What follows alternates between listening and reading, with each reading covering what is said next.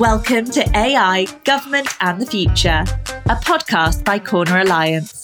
We explore the intersection of artificial intelligence, government and the future with your host, Alan Pence. We work with government to create results. We ignite your agency's mission by helping you to design and implement high-impact and innovative federal programs in AI, broadband, cybersecurity, public safety, and more. Being a government ally is at the core of all we do. Introducing your host, Alan Pence. Hey, we are privileged to welcome Irina Buzu, who's joining us from Moldova, where she is an advisor on AI to the Deputy Prime Minister of Moldova. She's also had extensive roles working on digital policy with the European AI Alliance and the Council of Europe in Strasbourg. She has a wealth of knowledge and experience, particularly in algorithmic decision-making, ethics, and public policy. And it's at the forefront of understanding how AI technologies shape and are shaped by government actions that are going to change our digital policy. So welcome to the show, Irina. I'm just really excited to talk to you today. Hi, Alan. Thank you so much for having me on the show today. This is super exciting for me to be here and to be able to speak and to share with your audience a bit of my experience. So this is our farthest distance. I am in Chevy Chase, Maryland. You are in Moldova. So this is the farthest we've talked across. This is what AI is all about, right? Bringing the world together. So I've talked a lot about regulation on the show, and certainly we can talk about that some more, but you've done a lot of work on just how algorithmic, data-driven decision-making is going to affect public policy. So talk a little bit about your views on how you see AI impacting government policy. I feel that in the early days of AI, there was a lot of skepticism about AI and its potential application in government. Many people feared that AI would lead to job loss and discrimination, a loss of human control over decision-making. But however, in recent years, I feel that there has been a growing recognition for the potential of AI and its benefits. Governments around the world are increasingly investing in AI research and development. I'm thinking that one of the most significant shifts of how governments view and sort of utilize AI is the move from using it for back office tasks to using it more for frontline decision-making. So, for example, AI is now being used to help social workers make better decisions about child welfare cases, or AI is used to help parole boards assess the risk of recidivism, or AI can be used by police officers. And this is very important to me, that governments are becoming more aware of the ethical and legal considerations surrounding AI and its use. There are concerns about bias, discrimination, transparency, and there is also a growing consensus that AI systems need to be designed, deployed, and used in a responsible and ethical manner. So I feel that overall AI is a powerful tool, and it has the potential to transform the way governments operate and deliver services to citizens. But it is of paramount importance that the use of AI, its development and deployment, and AI throughout its entire life cycle is designed and deployed considering all the ethical principles that are put forward at an international level. And by taking into account the ethics and the legal considerations, governments, I feel, they can harness the power of AI to improve the lives of the citizens. So you kind of mentioned the early, what was called AI, I guess you mentioned back office automation. So that's robotic process automation, UiPath, things like that, right? So it seems to me that that's where governments have spent, outside of maybe some military or intelligence applications, that's where the bulk of government AI efforts have been today. That was the beginning of the AI being embedded in government utilization. However, today we see government using AI to, for example, gather and analyze data to better understand the needs of the citizens and the effectiveness of government policies and programs. Why not? Also, AI is used to develop predictive models, for example, to identify potential problems and opportunities. It can be used to automate routine tasks, therefore freeing up government employees to focus on more complex work. It can also be used to deliver personalized services to meet the individual needs of citizens. There's a wide array of opportunities for AI to be used by governments today. So if we dove in, particularly you mentioned, say, like social worker or working with child welfare services or something like that. How do you really see AI making an impact there? Yeah, so for example, if you have a lot of open data that AI algorithms can be trained on for government purposes, it can be used to lead to the government decision making. So in the sense of welfare projects, usually or beforehand, you would have all the social workers having to complete all these questionnaires about their beneficiaries. They would have to go into different regions or different sectors of a city to monitor the well-being of their beneficiaries. Today, if you have government open data, you can do this at the snap of a finger, really, or the push of a button on your computer, and you have this predictive policy making that would just put forward on your computer which of your beneficiaries are in more need of a specific governmental policy, or more attention is to be addressed for a specific type of beneficiaries, or so on and so forth. And although this is really good and nice, again, with all the data, there come a lot of risks associated with that, specifically bias and discrimination, because we all know that AI systems can perpetuate and exacerbate existing biases in society. And it's very important to be able to ensure that those systems are fair and unbiased. And this also links to the issues of privacy. How can AI systems can collect and use a bunch of personal data? And it is very important to protect the privacy of citizens and to use their data responsibly, specifically when I think about marginalized groups and vulnerable people. Although we also want to make sure that we're able to use the data, right? Because it's always this tension between, I talk often about health data regulations in the United States, which have created an atmosphere of fear and uncertainty amongst technology companies to use that data. So it seems that, yes, we need to respect privacy, but it's absolutely critical that we allow AI to have access to this data to overcome bias, to help disadvantaged communities. Wouldn't you say that? I completely agree with that. And I feel that when it comes to particularly mitigating the biases in AI systems that link to data, a dual approach needs to be taken here to effectively mitigate the biases. When I say the dual approach, I mean you have to have technical strategies linked to policy measures.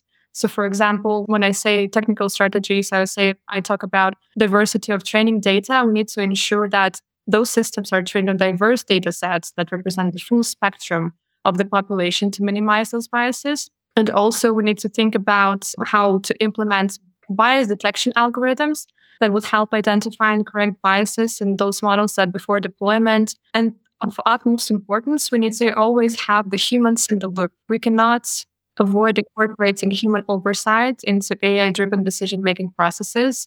We expect them to provide a final check on potential biases and to ensure the fairness of the outcome that the algorithm gives you.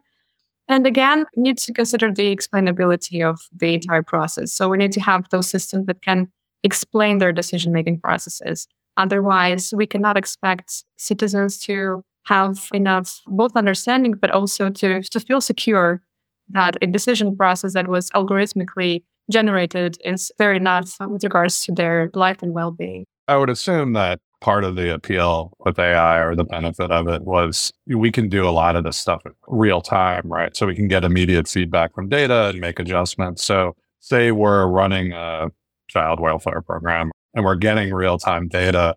That's really going to challenge the structure of the administrative system, right? Be able to adjust on the fly. And I see significant barriers to allowing the bureaucracy to be flexible enough to actually respond to data in real time. Have you seen anybody talking about that yet? This is an ongoing debate because on the one hand, you have AI that helps debureaucratizing a lot of processes, but then you have this entirely bureaucratic process of developing policy framework for the use of AI. Always go on the same loop of trying to debureaucratize a bureaucratic process that is bureaucratic enough to not help the bureaucratization.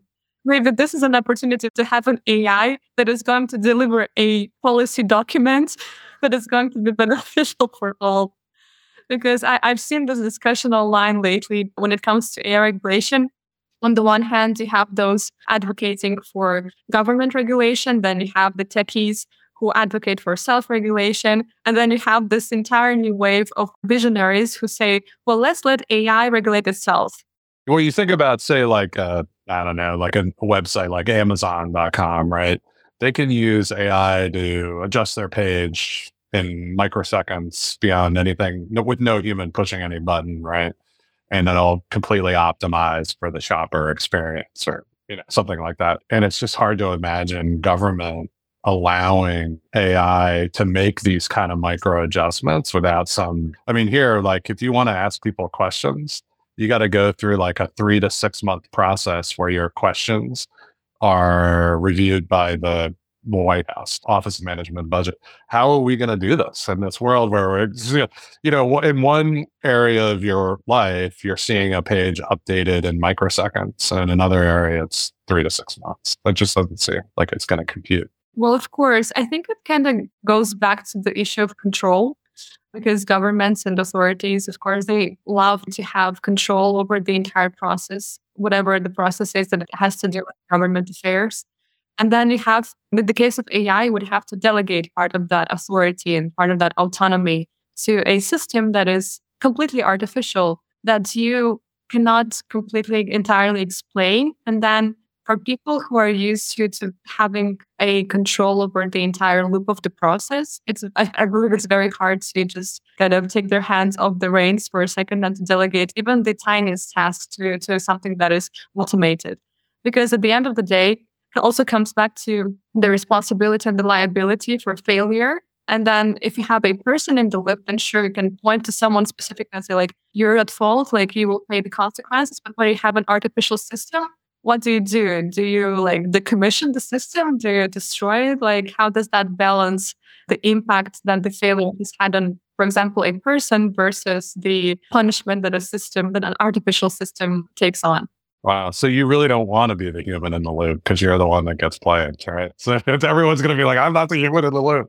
This strikes me as like a fundamental issue for using AI in public policy. I was talking yesterday with somebody who was kind of talking about how humans, like our wetware, we're very tribal and local, and technology is global and doesn't have those kind of things built into it unless we build them in. So this seems like another place where government is just fundamentally set up in a way that, at least at scale, something like AI is going to be very difficult for them to adjust to.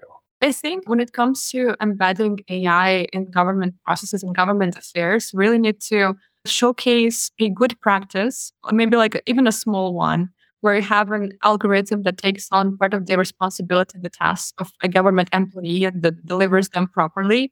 Lead by example, and to convince top management in the government that it can actually be useful. I was reading online that, for example, in Korea, there is a corporation that has an AI as a board member for the corporation. Sure, it doesn't have any necessary rights within the corporation, any voting rights, but it looks more like a PR stunt. But it's interesting to kind of look into that into the future to see how maybe we can balance responsibility with artificial systems that way. It's an interesting idea. There's Jeff Bezos. Sorry, I'm on the Amazon kick today, I guess. But he would always have an empty chair at the board table saying that represented the customer. And now you could actually have like an artificial avatar, right? But it's like, I'm the customer and here's how I react. That's kind of a cool idea, like having avatars representing different kind of stakeholders. In some ways, you could have like a policy debate between these avatars and kind of figure out the parameters of the policy. It's also interesting that we don't have just AI as decision makers there. Like, you have a lot of people and some artificial actors. And then the collective responsibility is still collective. So you still have the humans in the loop. So it's interesting to see how that also balances out the risks of having someone artificially deciding on various policies and whatever happens. The other thing I see as an issue with the government side is like, what if AI tells us something that we don't like? So what if it tells us like the way to solve child welfare is to like do something that we don't want to do, right? And what if it's right?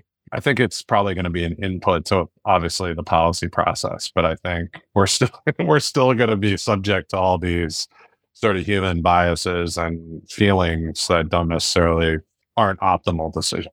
I think the first test that we're doing on that is using GPT and other generative AI nowadays. We have all of this text input that we get from generative AI, but then it's up to you to decide whether you want to use the text or not. I'm a strong believer that the final decision has to stand with humans, but the process of deciding can be enhanced by AI agents. Like AI can tell me that I need to eat less to lose weight, but I'm still not going to do that, right? So I guess that's true about a lot of things. We've had this problem before, right? So talk to me a little bit about, we talked a little bit about bias and How are governments looking at this? Like, is it about getting additional data sets? Is it about building in specific rules? How do you see people approaching this issue of bias? It's a complex question really when you think about mitigating bias. We've talked a bit about the technical strategies, but it also has to involve the policy measures. And here's where the government comes in play. And so I feel that governments need to develop very clear ethical guidelines and principles for AI development and deployment and use. And those principles need to emphasize fairness, non-discrimination, accountability, as we said before. Also, as governments, we need to implement very transparent procurement processes for AI systems. And that would mean that they would require, for example, vendors to demonstrate fairness and bias mitigation measures. Also, it's important to establish, say, some sort of independent auditing and evaluation mechanisms that would regularly assess AI systems for bias and ensure compliance with ethical guidelines and considerations. We also need to ensure that there is public engagement and feedback. And here's where awareness campaigns come very handy, because we need to engage the public and the stakeholders to gather feedback on AI systems to identify, for example, potential biases. Why not? Because at the end of the day, the public being the developer, but also the end user of any AI-related product, we need to have people educated and literate enough for them to be able to understand what those risks and what the biases are and how to mitigate those as well. And at the end of the day, it all comes back to continuous monitoring and improvement, because with ongoing monitoring and improvement processes that would continuously evaluate AI systems for bias, that we wouldn't be able really to implement any corrective measures as needed. So yeah, I guess in this whole ecosystem, you need to have those regulatory bodies, as much as we don't like them. We need to have data governance frameworks. We need regular impact assessments. We need public reporting and accountability. And we need continuous training and education that would provide all the necessary information to the large public, again, and educate them with all the potential risks but also benefits of AI. Yeah, I mean, the bias issue, I think, is going to move right into the culture wars of the United States issues. So I think that we already fight over biology and different kinds of, is this real? Is this inherent? Is this? So in some ways, the bias debate's going to come down to, no, I think that's bias because I don't believe that. And someone else says, well, that's factual. And it seems to me that there's no way for AI to escape being a political football and that like it's basically happening. Hopefully in Moldova, it's not as big a deal as it is here, but I think it's inevitable. That'll play out in the public sector. In Moldova, we don't have a mature enough AI ecosystem. So to see how AI can replicate biases, it's a bit premature, I feel. But we do have a lot of other biases, societal biases and political biases and economic biases and welfare biases, whatever you want here. And a lot of education, because with AI, it's the same as with digitalization, digital transformation. Sometimes you don't need to digital transform every single process if the solution for an issue can be made in an analogous environment. Because otherwise, the problem in an analog that is not resolved in an analogous manner, and you just transfer it to the digital realm, is going to perpetuate the same problem, but digitally. So maybe when I think about biases, it's not that an AI is at fault for perpetuating a societal bias, but maybe you have to think about how do you solve this issue in a non-online environment, and how can you build policies for people to feel safe, for people to feel secure, for them not to feel discriminated, for the state to create an ecosystem for the people to live in fairness. That's very utopian. I think I subscribe to one man's bias is another woman's truth, right? So these are just political battles that I think will have to be fought. I don't see how we can avoid them. But turning a little bit back to the government's ability to practically use AI, one thing I've kind of started thinking about is we've talked a lot about the need for humans in the loop, the difficulty of bureaucracies adapting, and the need to monitor bias. Like I see government continuing to be difficulty using the technologies in the most quick and comprehensive way. So I think there's a real chance that the private sector moves so far in front of the public sector that they can almost overwhelm the public sector.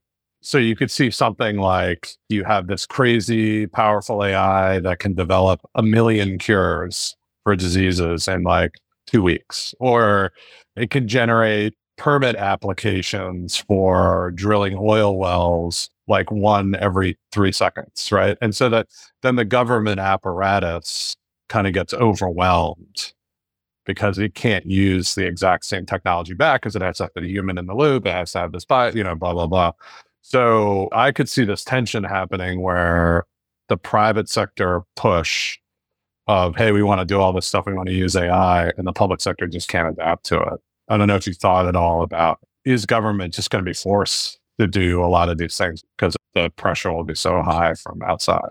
I think there is always going to be this, not necessarily open, but a confrontation between the public sector and the private sector in this sense, because as you've said, technology evolves incredibly at a rapid pace that the government just cannot keep up sometimes because of that bureaucracy that we've spoken about.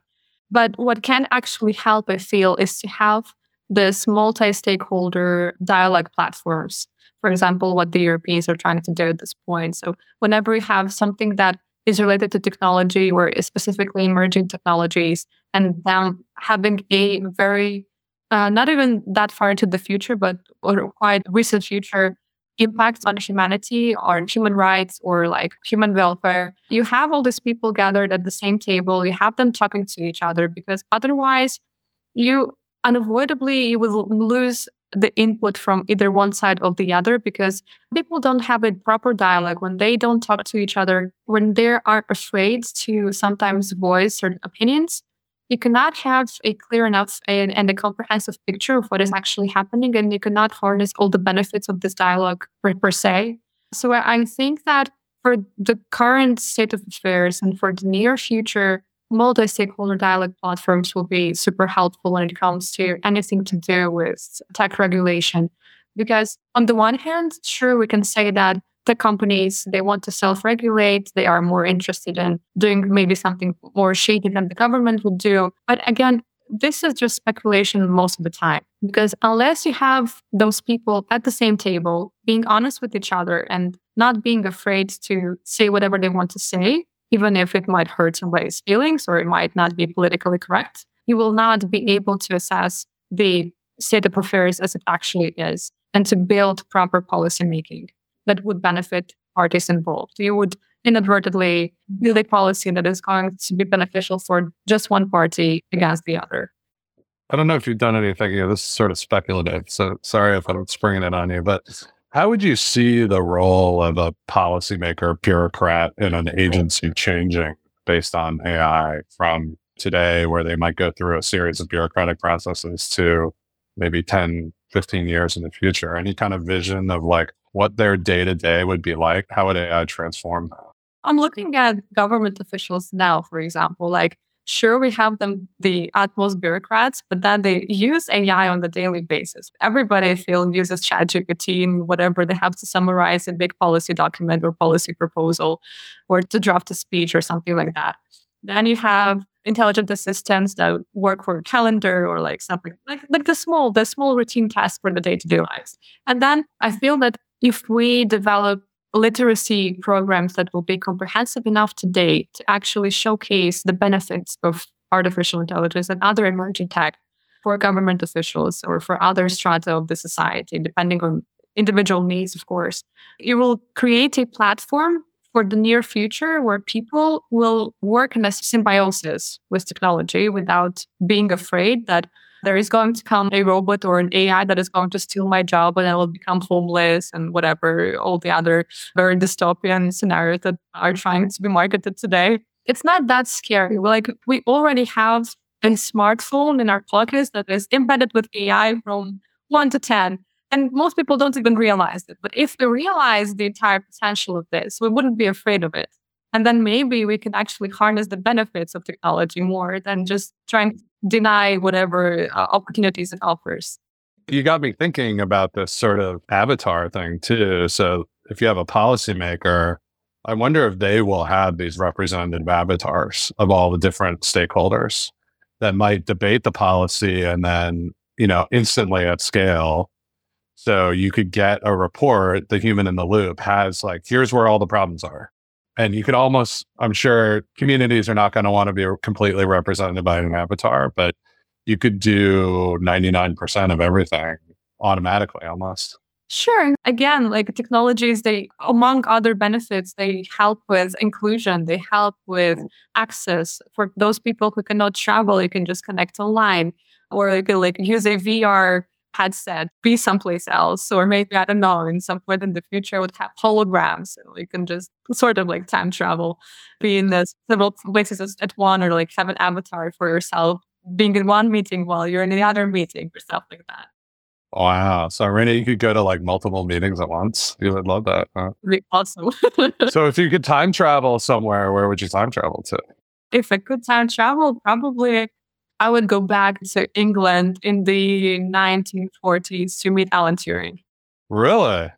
Interesting. That would be cool. Well, thanks for coming on today and sharing your thoughts on AI and policy. We really appreciate it. Thank you so much, Alan. It was very fun for me to explore the topic from a completely different perspective from what I'm actually used to. So it was super fun. And thank you so much.